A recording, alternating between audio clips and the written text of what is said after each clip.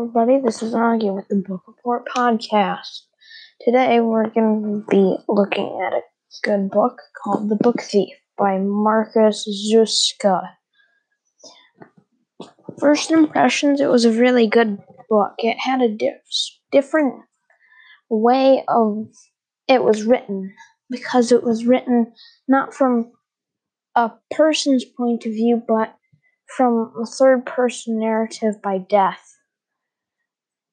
It takes place during World War II in Nazi Germany, and the main character is Liesel.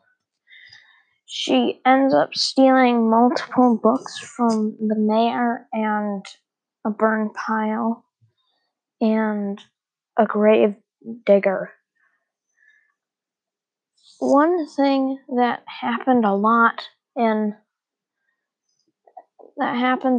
World War II books we've seen is that they're hiding somebody from German officials, and Liesel was part of the Hitler Youth, which was mandatory